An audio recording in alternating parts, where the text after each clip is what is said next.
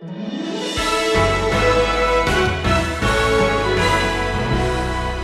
Jesus Christ said, apart from me, you can do nothing.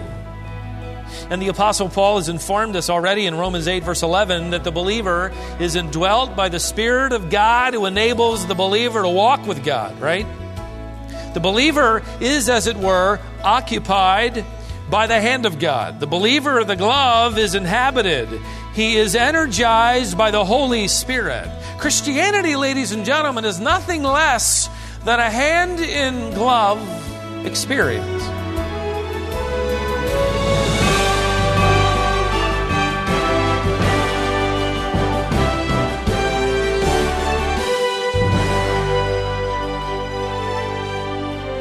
Hello and welcome to Wisdom for the Heart. Over the last several broadcasts, Stephen Davey has been taking a deep look into Romans 7 and 8. This is the final lesson in that series called The War Within. The Apostle Paul says that we've been adopted by God. When you think of that word, adoption, you should take it literally. It means that as believers, we are God's children. We are children of the King of Kings and the Lord of Lords. What are the eternal and immediate implications of that? Well, stay tuned to find out. Here's Stephen with a message that he's calling Hand in Glove. Thus far in our study of Romans chapter 8, we have discovered a new pardon from the King. We have discovered a new friend in the Holy Spirit and a new obsession by virtue of a new mindset. We are about to discover, as we allow that Holy Spirit who does indwell us to conform us to the image of Christ, that we experience a number of wonderful things. Things that are ours by perhaps our standing, but things we experience as we allow the Spirit of God, as it were, to invade our lives and live by means of His power throughout our activity and the energy of our own flesh. I brought along something to illustrate that this morning. I think it's probably a little silly illustration, but I hope you never look at a glove the same again. Well, if it ever gets below 60, I'll pull out these gloves and put them on. And I brought one along with me. I have an amazing glove here with me. This glove is incredible. This glove can point. This glove can give the thumbs up sign. My glove even knows how to give the sign for I love you. I can pat somebody on the back with my glove. This glove knows how to shake hands. This glove can applaud a last-minute win by the Wolfpack, if they would ever have one. This glove can smack somebody for saying something like that on Sunday morning. This glove is amazing, right? Well, of course not. This glove is entirely useless unless my hand is inside it. What a glove does is directly related to what's inside the glove, right? You could say it this way: whatever possesses the glove determines whatever the glove performs. Whoever activates the glove determines the activity of the glove. For without me, this glove can do nothing. That sounds familiar, doesn't it? For Jesus Christ said, apart from me, you can do nothing. And the Apostle Paul has informed us already in Romans 8, verse 11, that the believer is indwelt by the Spirit of God who enables the believer to walk with God, right? The believer is, as it were, occupied by the hand of God. The believer of the glove is inhabited. He is energized by the Holy Spirit. Christianity, ladies and gentlemen, is nothing less than a hand-in-glove experience. It is impossible to live it on your own. We are merely willing gloves, and God's Spirit is the omnipotent hand. And when the hand of God, as it were, inhabits, indwells, energizes, and motivates and leads us, we are able to experience a number of wonderful new things, in addition to the things we've already learned. And I want to give you 3 of them. First of all, you're able to follow somebody new. This is divine leadership. And I want to begin where we left off now with Romans chapter 8.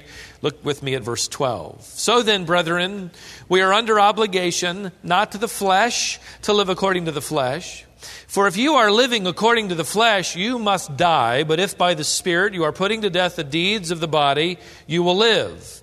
For all who are being led by the Spirit of God, these are sons of God.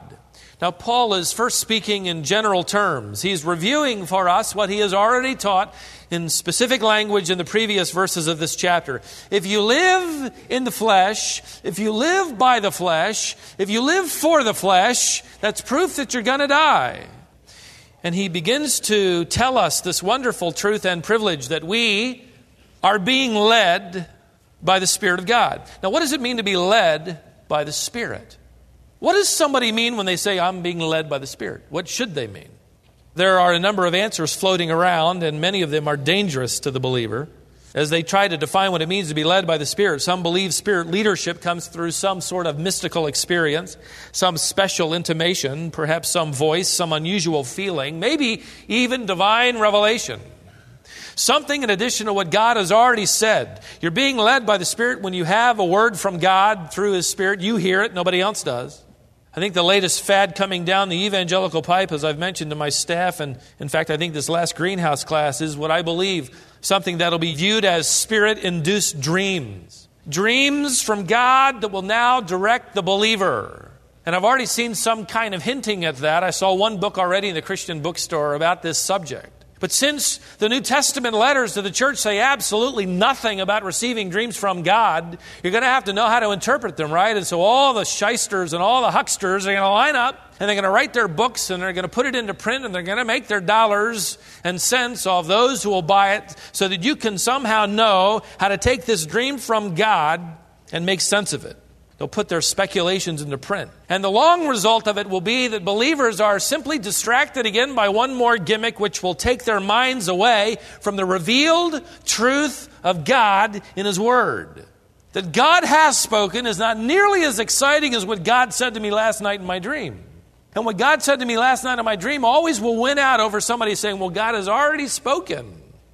As far back as the days of Jeremiah, false teachers were leading the people astray by virtue of their dreams they had. And they said they were from God. Let me read you a paragraph from Jeremiah who said, quoting, God, in the last days you're going to understand this. I did not send these prophets, but they ran. I did not speak to them, but they prophesied.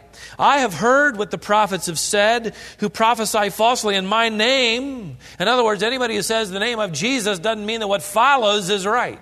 Anybody who says something and uses God's name doesn't mean it's right and from God. That was happening all the way back in the Old Testament. The prophets are saying, I have had a dream. Is there anything in the heart of the prophet who prophesies falsehood, even these prophets of deception from their own heart, who intend to make my people forget my name by these dreams which they relate to one another? The prophet who has a dream may relate his dream, but let him who has my word speak my word in truth. In other words, he's not saying go out and get a dream. He's saying stick to the word. If you have a dream, tell it. But the prophet, the true teacher who has the word of God, tell that. I can remember being in an audience of about 5,000 people.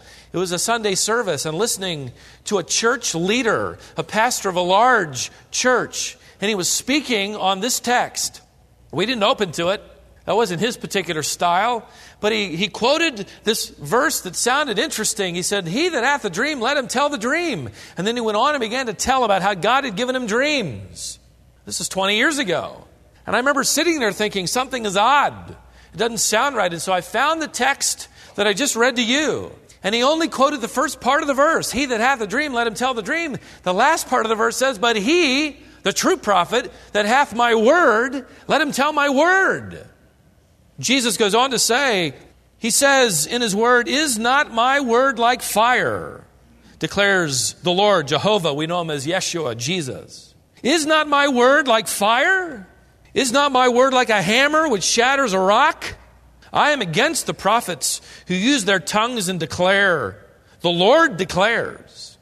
I am against those who've prophesied falsely and related these dreams and led my people astray by their falsehoods. I did not send them. I did not command them, nor do they furnish this people the slightest benefit. You remember that when you see a book I want to warn you, the enemy knows that if he can get you to believe the Scriptures are not sufficient for everything you need for godly living, he has won a major victory. He has made you as vulnerable as Eve in the garden. That the Word of God no longer matters. That the Word of God is no longer sufficient. That something could be added to it. That maybe he didn't say enough of it. And it will be a danger to your life. Today, primarily in this culture, the Word of God is no longer settled. The church is now voting its opinion, its feelings. Individuals and the church at large is voting in its own directions, determining what it will do and what it will believe, because the Word of God is no longer enough. That's how you can have, as we have been reading, a faction within the Episcopalian Church voting to put a practicing homosexual into office as an official representative of Jesus Christ on earth who speaks for God. How do you ever get to that point? You get to that point when you take the Word of God and you say it isn't enough. It isn't sophisticated enough. It doesn't address us. We've progressed further now. God surely would have something to say through us. Oh, that we would have the passion of the psalmist who cried, "Establish my footsteps in thy word, and do not let any iniquity have dominion over me." Or again, "Make me to walk in the path of thy word, for I delight in it." Since one of the key roles of the Holy Spirit is to illumine the Scriptures to the mind of the believer, being led by God's Spirit means to be led into the Word of God. Just like our brother earlier this morning testified in the baptistry, he is being led by the Spirit to do what? To read the Word of God for himself. Jesus promised his disciples that the Holy Spirit would come, and he says, "Whom the Father would send in my name, he will teach you all things and bring to your remembrance all that I said to you." That verse is perhaps confusing, at least it was to me when I was in college taking that Bible examination. He didn't bring back everything that I had heard, and I couldn't quite understand it. Well, this is a special, significant promise to the apostles who would become Christ's unique representatives and witnesses to the truth of God after Christ ascended back to heaven. They didn't have the ability to say to an audience, "Turn to Romans chapter 8. They were writing it. They didn't have it yet. And so God, by His Spirit, brought back to their mind 3.5 years worth of teaching in an amazing way. But this truth does apply in a general sense to the believer who gets into the Word of God and finds the Spirit of God illumining its truth to their mind and their life. Paul referred to that in 1 Corinthians 2 when he wrote, "The unbelieving man does not accept the things of the Spirit of God. They are foolishness to him. He cannot understand them. They are spiritually appraised. But he who is spiritual, that has been brought to life and indwelt by the Spirit of God, appraises all things, for we have the mind of Christ." So then, to be led by the Spirit of God is to be led into the Word of God. And furthermore, to be led by the Spirit of God is to be led in obedience to the Word of God. Paul said, "I say, walk by the Spirit, and you will not obey the lusts of the flesh." Or like Paul, who encouraged Timothy that all Scripture is given by inspiration of God, theopneustos, the Word of God, the very breath of God. And it is profitable for teaching, reproving, correcting, for training in righteousness, that the man of God, the believer, may be absolutely, totally, adequately prepared, equipped for every good work. You have enough. You have enough. Are you being led by the Spirit? You could ask it this way. Are you being led into the Word of God, and are you being led to obey the Word of God? If you can say yes to that, you are being led by the Spirit of God. Now, the Greek verb for led, ago, has a number of different nuances as it appears literally hundreds and hundreds of times in the New Testament. Let me just translate some of them that will give just further nuance to what it means to be led by the Word of God or by the Spirit of God. And I'll put it in question form.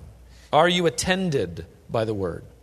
Are you accompanied by the Word? Are you driven by the Word? Are you pulled, tugged by the Word? Are you hauled and moved by the Word? Are you literally escorted, conducted, directed? Are you piloted by the Word of God? Isn't that good? The verb appears some 200 times in the Greek Old Testament translation, the Septuagint. And we don't have time to even get into it, obviously. But the very first time is significant as it directs the context of this verb in wonderful ways. The first time it appears in the Bible is that breathtaking moment when Adam was roused from his deep sleep God, having taken a rib from his side and fashioned the woman, God now leads Eve to Adam. There's the verb. He leads her to him and introduces her to him. Donald Gray Barnhouse wrote this way, as that verb in that very first context sort of set the stage of the wonderful privilege and precious truth of being led by the Spirit of God. He said it this way: I could not help but look down through the years to that moment when the Lord caused a deep sleep to fall upon our Jesus Christ. And there upon the cross of Calvary, he opened up the side of the Lord, and from that suffering and death, he created the church of his redeemed people. Yes, the very bride of Christ. Wow. For those indwelt by the Spirit of God, you have been brought, as it were, to be the bride of Christ. And you have the privilege of following somebody new, divine leadership, the Holy Spirit. Secondly, Paul goes on to say you are able to belong to someone new. Not only divine leadership, but a divine relationship. Look at verse 14 again. For all who are being led by the Spirit of God, these are the sons of God. For you have not received a spirit of slavery again to fear, but you've received a spirit of adoption as sons. Now, what does it mean to be an adopted son of God? I can tell you ahead of time it is a wonderful and beautiful nuance of our redemption to use this word. He begins, of course, by setting the stage, by telling us because of our adoption we haven't received the spirit of fear. We heard a little bit of that kind of testimony, the kind of guilt and fear that you're never measuring up, that somehow those scales never tip in the right direction. This is what Paul is saying. You don't have that spirit of fear. You don't have to measure up to all of the law. You are accepted by God on the basis of your adoption as a son. Well, what does it mean to be adopted? Well, we typically think in our American culture of what happens when we adopt a child. We take a child from one family or an orphan who has no biological family caring for him, and we place them in our family. But the word adoption is a little different in the Word of God. In fact, it has a little bit of a different nuance or meaning. The word adoption is rare. In fact, it's never used in the Old Testament because Jews didn't adopt. They didn't adopt because they had other practices and social systems for those who were orphans and those rights of inheritance. But the word adoption appears 5 times in the New Testament, 3 of which are in the book of Romans. And when we think of the word adoption, we often think just of our own culture, but Paul had a Roman adoption in mind. And every Roman son went through a ceremony of adoption. Every Roman father adopted in this special ceremony his son. And this was a special ceremony whereby this son was inducted into manhood. It was a ceremony where he was given the full rights of his Roman citizenship. It was bestowed upon that young man at his adoption. Likewise, by saying that we are the adopted sons of God, we have received at immediate conversion by faith to Jesus Christ the full rights of our citizenship in heaven. It isn't just for the ones that have been saved for 5 years or 10 years or 15 years, and if I grow up long enough, then I'll get security, then I'm going to go to heaven, or maybe I'll get the inheritance of the Father, maybe after doing these things, or no, right away. At conversion, you are adopted. That's one of the many things that happens when you come to faith in Christ. And you have been given the full rights. One of the rights has to do with inheriting the Father's fortune. That's why a little later on in verse 17, Paul talks about becoming a co-heir with Jesus Christ. He's thinking of a Roman ceremony of adoption whereby the son is able to inherit his father's fortune. So also, being adopted into God's family, Paul is telling us that we will inherit our Father's fortune. Can you imagine? We are wealthy beyond imagination. We experience only a little bit of it now, but we will have all of paradise in the presence of our Lord and everything imaginable, and our wealth will be so great that gold will be pavement. There is also the use of the word adoption for the transference of one child into another, and it happened in Roman culture. And Paul, I think, had this in mind as well. In a Roman adoption, in this typical sense that we think of, several things happen. Number one, the adopted person lost all rights to his old family, and more importantly, the old family lost all of its rights to the son. They couldn't come along later and say, well, now we really want you to come back and bail us out. Or we really want you to come back and continue our name. No, they lost at that adoption ceremony all rights to that child. He literally, as it were, got a new father. By law, the old life of the adopted person was completely wiped out. In fact, if they were older when they were adopted, whatever debts they owed were all canceled out at adoption. And in this ceremony, the adopted son received again the right to carry on the name of his new family. They were literally viewed as if they were biological children of the ones who had adopted them. There's an illustration in Roman history that gives us how this ceremony was considered so complete, so legally binding. The Emperor Claudius adopted Nero. We don't know what he saw in Nero, but he adopted Nero. He wanted Nero to sit upon his throne. And so he adopted him in this kind of ceremony. Claudius had a daughter by birth, biological daughter named Octavia. And Nero decided that it'd be a good idea to marry Octavia to strengthen his grip on the throne, because he would be married to the biological daughter of the preceding emperor. And so he wanted to marry her.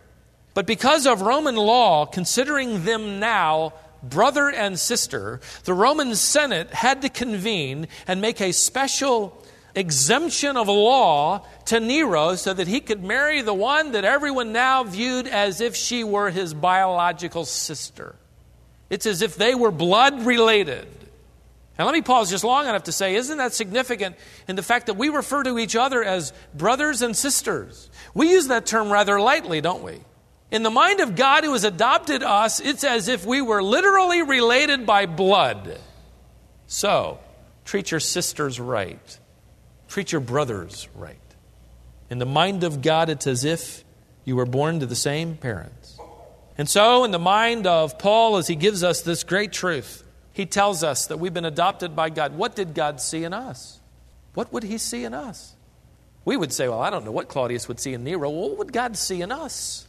He knows our hearts. And yet he took us, sinful, poverty-stricken, helpless, lost, debt-laden sinners, and he adopted us into his own family so that all of our sinful debts are canceled out and the inheritance of heaven is now all ours. Because the Spirit of God is the hand inside the glove, activating the glove of our lives, we are now able to follow somebody new. We're now able to belong to somebody new. And let me give you one more. We're able to speak to someone new. Not only do we have divine leadership and a divine relationship, we can experience divine worship. Look at the latter part of verse 15 again. You've received a spirit of adoption, whereby or by which we cry out, what? Say it. Abba, Father. Say it again. Abba, Father. You just said something that no Jew would ever say. You have said something new. No Jew would ever address God as Father. By the time of our Lord, and even by, of course, beyond that, the time of the Apostle Paul, the names of God within the community of Jews were no longer even being spoken. They were being withheld more and more from public speech and even from prayers. In the writing or the copying of Scripture, by this time when a scribe reached the name of God in the Old Testament record, he'd lay his quill down, he'd go and he'd wash his hands thoroughly, and he'd come back and he'd pick up a special quill and he'd write the name or the consonants of God, and he'd place the special quill back, he'd pick up his old quill and he'd continue on through the text.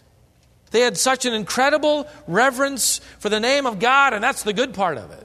And I would encourage you to have great reverence for the names of God. Don't use the names of God with a trite spirit. Don't say, oh my God. His name shouldn't be used as some sort of exclamation like that.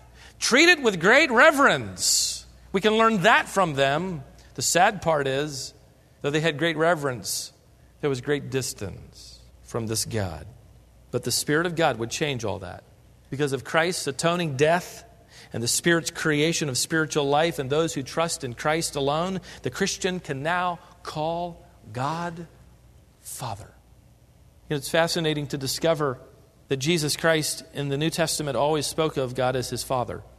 He used that address in all of his prayers, which is another good sign for us to speak with intimacy as we approach him. He never prayed to God. He always prayed to the Father, except for one time only. And that was his cry from the cross, right? When he cried out and he said, my God, why hast thou forsaken me? But that only proves and strengthens this point, that prayer, that one in particular, came from the lips of our Lord at the moment in which He was made sin for us, and that intimacy was broken, that fellowship was set aside. And so He would refer to Him as God, no longer the intimacy that He had prayed earlier in the garden when He said to His Father, Abba, Father. Our Lord taught His disciples to pray with this kind of intimate confidence. And He taught them to pray in this model prayer by beginning with our what? Our Father. Now, what does Abba mean? Well, the word Father is simply the Greek word translated into English, Father. Abba is the Aramaic expression which simply means Father. They both mean the same thing. The only difference is the fact that Abba is the address of small children to their fathers that was common in this day. The Jewish Talmud confirms that when a child was weaned, he or she would learn how to say the words Abba and Imma, Daddy and Mommy, Papa and Mama. And so there is a radically new, intimate approach to God that no Jew would ever consider addressing God as his Father, and he would consider it blasphemous presumption to ever enter God's presence and call Him Papa. When they are put together, they show both intimacy and respect. This is saying something entirely new to God. And by what right? What right? The indwelling, occupying, enabling person of the Holy Spirit who has brought us to life. So this winter, if it ever comes, every time you put on your gloves, I trust you will never look at your gloves the same again, but you will be reminded of the principle of God's Spirit indwelling you, activating in you these wonderful truths. By the way, if these gloves could talk, they'd never think of saying to me, I'll go it alone today. I don't need you anymore. Furthermore, they would never grit their teeth if they had any and complain they've got to get out of the warm closet and go out into the cold. No, they simply surrender to the hand that indwells them. And by yielding to the indwelling movement and direction of the Holy Spirit, like a glove yields to the hand, it has action. Christianity is, in a way, simply hand in glove.